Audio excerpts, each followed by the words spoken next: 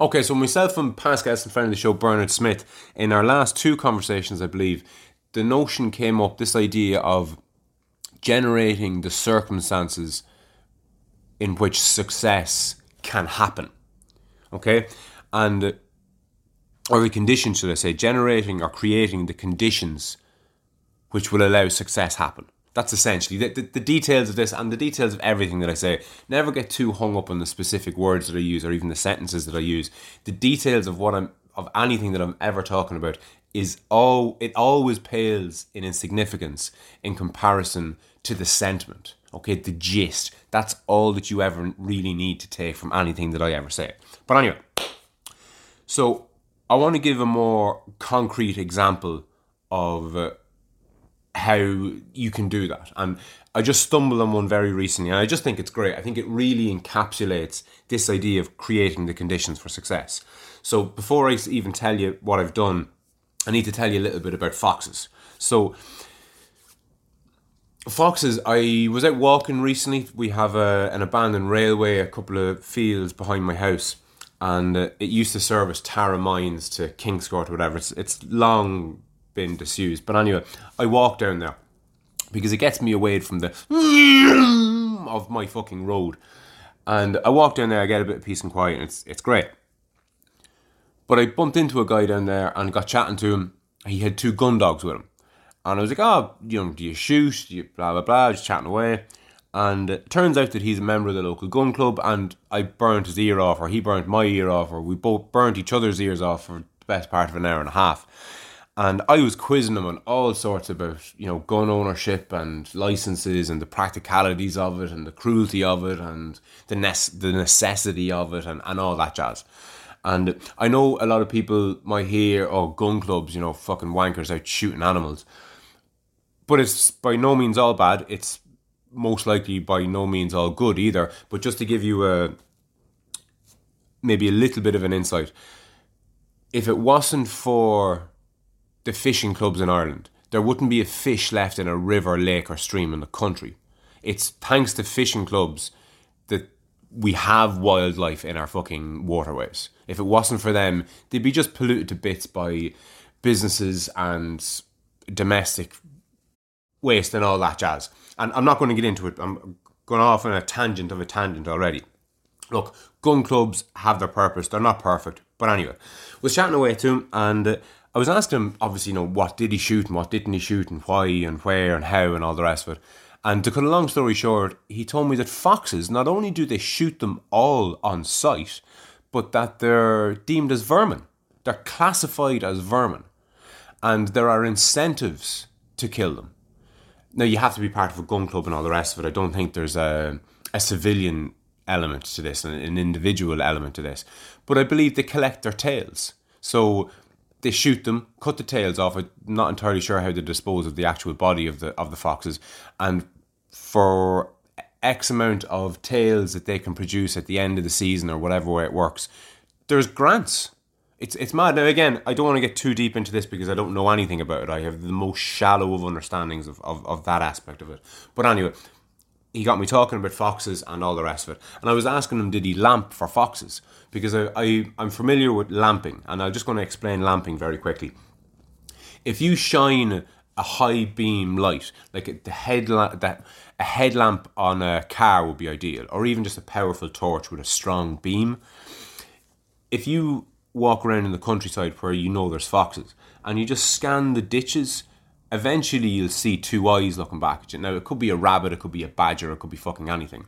But if it's a fox, what the fox will do is it will gradually come towards that light. I don't understand it. I don't know if the animal is mesmerized by it or what, but they'll practically walk up, and when I say walk up right towards you, I mean so that you could jump and fucking grab one of the things. They'll literally walk up right beside you. So what farmers will do is they'll go out in the back of their Jeeps and pickups with a big spotlight on top of their cab, and they'll scan the countryside until they see the eyes. I don't know if they put the light down and then it comes closer and then they put it back up. I'm not exactly sure on how it works. But the fox is attracted to this light, will walk right up to you, and when they're about 5 foot in front of their face, they get blown to bits by a shotgun. That's lamping, basically. And I was curious as to whether or not the gun clubs did this, or was this frowned upon, or what the crack was. Apparently it's not. He goes lamping all the time and whatever else. But it got me thinking. I live in the countryside and I've heard foxes. You hear them. I don't know if it's I presume it's the females. They kind of scream. It's fucking eerie as fuck. It sounds like a little girl screaming. That's what it sounds like. And which is kind of eerie when you can hear it coming from the end of a field in the middle of the night. But anyway, I haven't heard them in a couple of weeks. I think the season for it might have been past. I don't know if they scream when they're mating or when their cubs are around or what. I don't know a whole pile about them. But anyway, I do know that they're in the area because I've seen them dead on the road. And I've heard them. And my dogs every so often will start going nuts at the back of the hedge. They're fenced in, they can't get out. And I'm often curious as to whether or not it's a fox that they're after smelling or hearing or seeing that has them going so nuts.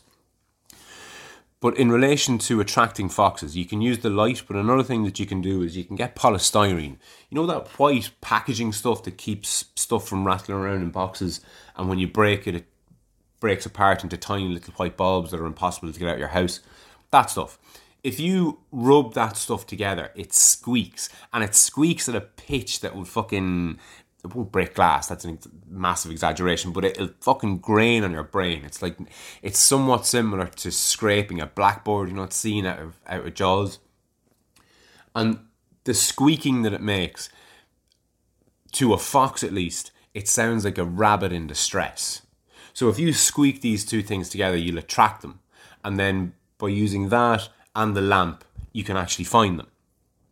Now, I love the idea of doing that from my back garden.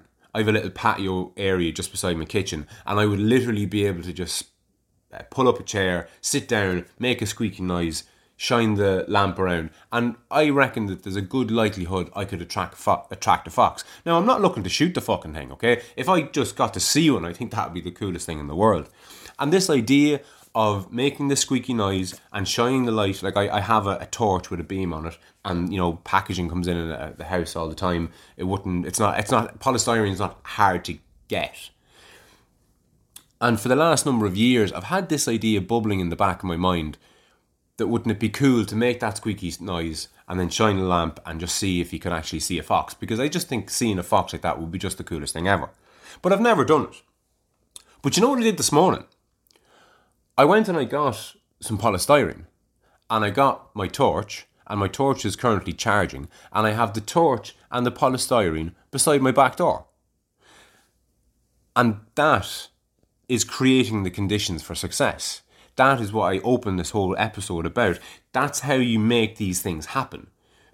By creating the environment whereby it can happen. Because it's happened to me 1,000 times. I'd be sitting down watching the telly, and it might be a nature documentary and there might be a fox in it, and I go, the fucking polystyrene in the lamp, jeez, I must do that. And I'd be thinking, I think the lamp is in the van, and there's a bit of polystyrene. Is there a bit of polystyrene in the recycling bin? I don't know. Fuck it, I couldn't be arsed. But now that they're there, it's not to say that I'm going to be out every night for the next fucking 6 months until I find a fox.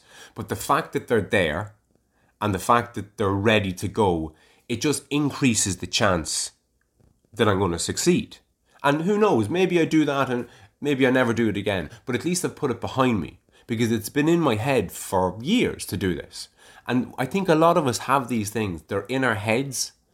And, oh yeah, that'd be nice to do, or I'd like to do that. And it could be fucking anything. It could be playing the guitar, it could be learning a language, it could be going for a run, it could be fucking... It doesn't matter what it is. Again, the specifics of what I'm talking about. Like, this episode has nothing to do with fucking foxes, or polystyrene, okay, or torches, okay? It's about creating the conditions whereby you're making being successful at whatever it is more likely. Okay, so that's one example. The other example, past guest and friend of the show, Michael Keaveney, contacted me recently, and Michael basically said, Frano, I'm working for the Meath Chronicle these days, which is Off the Leeds local newspaper, say. And he said, I'm thinking of doing a story on, Irish microgreens and how you're coping through the pandemic, and I know you've been closed, and I want to basically tell that story. And I said, oh Jesus, it's not a great story to tell. I mean, we opened up when they let us open there before Christmas, and I worked, whatever it was, 150 hours for the privilege of being down $3,000, because you can't just turn on and off a business like that. It's just not feasible. And I was like, I didn't really want to even talk about it, never mind publicise it in the paper, because it's not a good news story, it's a fucking bad news story. And people have had it up to their tits with businesses failing and the sky falling and everything being a disaster. So I was like, thanks, but no thanks. But I've been flat out with the podcast ever since. And he's like, okay. And he goes, do you think there's a story in there? And I was like, well, you tell me. And I started telling him about the mobile podcast studio and how I was doing video conversations and about the bow and about the wine and about the different people that I've had on and the different topics that I've been covering and all the rest of it. And he was like, well, fuck, yeah, that sounds good. Now, Michael has since come. I gave him the tour of the sets and all the rest of it. And he's since sent out a photographer, and I don't know if it's going to be in tomorrow's paper or next week's paper, but it's going to be coming up soon.